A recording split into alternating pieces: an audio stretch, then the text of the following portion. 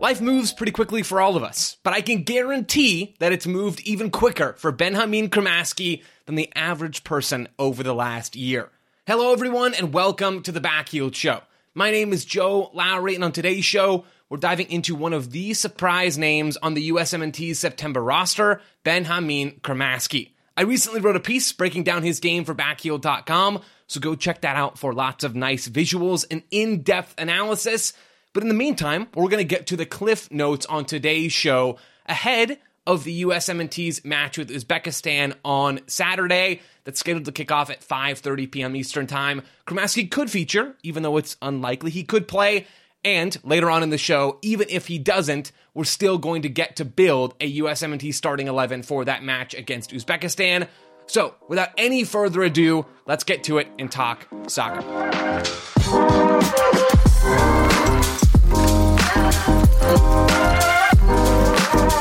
Imagine for a moment that you're an Argentinian kid growing up playing soccer in the United States, and all of a sudden Lionel Messi walks through the door and becomes your teammate.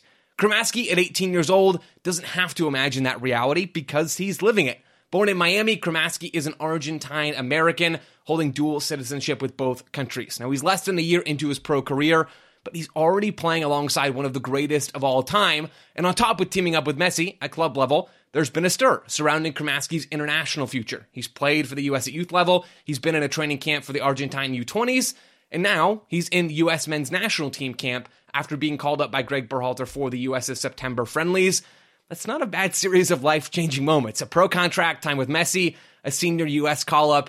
Even after all those things, to be clear, he is still far from the finished product. It is likely that his status as a dual national played into Greg Berhalter's decision to call him up into this camp, given that his performances in MLS have been promising, but pretty far from demanding national team attention.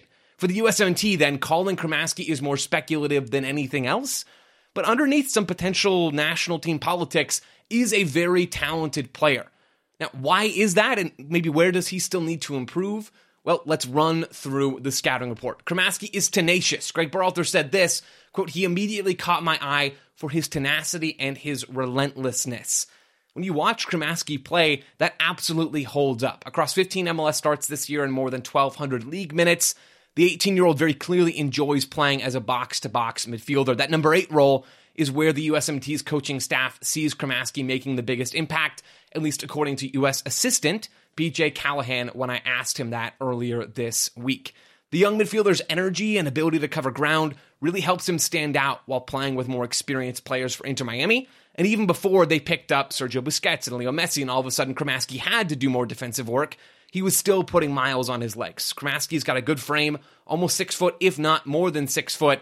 He was putting in work earlier this season and still is. He works hard in defensive transition. He tracks back a lot to shut down opposing attacks. He's buzzing around the field almost all the time. Now, when he's on the ball, Cremaschi, his biggest asset is his vision, especially in the final third when he can face forward. Cremaschi can pick out some really nice through balls. So far this year, he's in the 93rd percentile among MLS midfielders for through balls per 90 minutes, according to FBref, with half of a through ball every game. I know that doesn't sound like a crazy amount. That is a lot of through balls, especially for a young kid that's, again, in his first season of professional soccer. There are some lovely passes to his Inter Miami teammates in that piece I wrote for Backheeled. Go check that out if you want to be enthralled by some nice through balls from a young kid. When he gets further forward, we're talking about passing in the final third, even more aggressive in his positioning than that, he can crash the box and grab goals. He has 2 this season, had a nice goal recently against FC Dallas in the Leagues Cup knockout rounds from doing exactly that, from crashing the box, finding space, exploiting it aggressively, and finishing off a sequence. Cremaschi's ability to crash the box is really something that the best of the best in that spot in the world have, which is a promising sign for him as he continues his career. Deeper downfield, Cremaschi likes to drive the ball forward out of midfield on the dribble. He's in the 82nd percentile per FBref for successful take-ons this year. In that way, he kind of reminds me of Yunus Musa, the way that Musa drops a shoulder, kind of skirts the ball around somebody and drives forward with power. There's a lot of skill there as well. Cremaschi does a lot of that same stuff. Not as well and not nearly as efficiently, but you can see how much he likes to drive forward on the ball. Now, with that being said, Cremaschi is not very good passing the ball forward out of pressure. He'll dribble the ball out of pressure rather than pass 9 times out of 10, and that's mostly because he's still not comfortable in a 360-degree game in midfield. He's just not quite up to the speed of play yet in his first season in Major League Soccer. He doesn't scan his surroundings enough to find his teammates before receiving the ball. So instead of having that full picture of the field, Cremaschi just has fragments, right? He doesn't know exactly what's happening around him. So then Cremaschi defaults to dribbling out of pressure rather than passing his way out of it, because you can dribble without your teammates. You don't need two people to dribble, right? But you can't pass without another person. You can't complete a pass without another person. So for Cremaschi, when he gets on the ball without knowing exactly what's around him, he defaults to trying to dribble out of pressure, which just speaks to his inexperience and the fact that he needs time to be refined. This is why he's not going to be, or part of why, he's not going to be a walk-in USMNT contributor right away. It's going to take time for him to really get up to the speed of play and quality of both Major League Soccer in a lot of ways and the international level. Now, a few other things that he should improve: really getting comfortable in his frame for Ben Cremaschi. Too clunky, right? He's a little too out of control. He looks like he's still trying to find his sea legs after getting on a boat. That's to be expected. Young, 18 years old, larger frame for a midfielder. His center of gravity is a little bit higher. That stuff's just going to take time. But when it does click, if it does click, that's going to transform his game and his effectiveness getting out of tight spots, as will scanning more often. There's a reason why Sergio Busquets, Lionel Messi, his Inter Miami teammates, the best of the best from the Barcelona years and other top clubs around the world, there's a reason why they scan. They're looking around their surroundings. They're trying to paint a picture of the field so that they can make the best possible decision. Cremaschi loses the ball more than almost any other central midfielder in MLS, in large part because he does not paint a picture of his surroundings before getting on the ball in the first place. It's those two things, getting comfortable in his frame and not checking his shoulders enough as he's receiving, that are holding him back from making a huge jump. And instead, he's a pretty spotty, inconsistent, but sometimes brilliant player as he pushes into the attack. Cremaschi's talented. He's not a sure thing as a prospect, but he has a really promising foundation right now. Go check out that piece for Backheeled for more analysis of his game. I won't lie, I got more excited about Ben Cremaschi as I went through and did that analysis. His flaws are very clear, and I just laid them out for you. There's so many things that need to be refined, but that foundation, like I said, is really, really promising.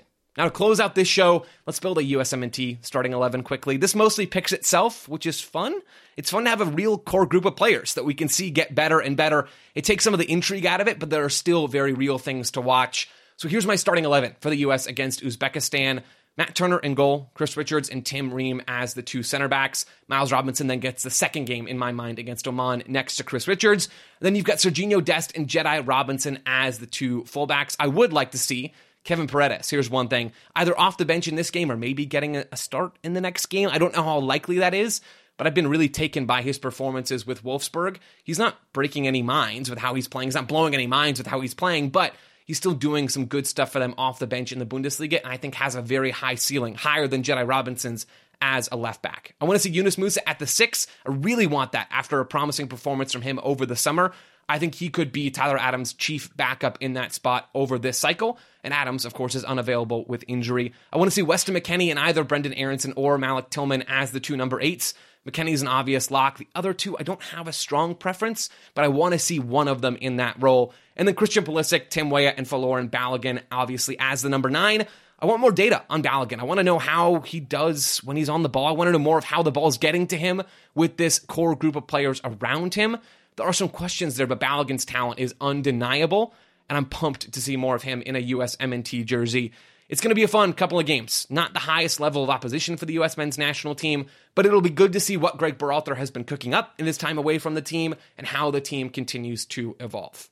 That's it for this episode of the Backheeled Show. If you enjoyed, check out backheeled.com for more American soccer coverage. One quick note before we leave, no shows next week. I'll be traveling and on vacation for the first time in quite some time. Stay tuned to backheeled.com, though. There will be plenty of coverage going up over there over the next week. Thanks again for listening, everybody, and we'll be back again soon.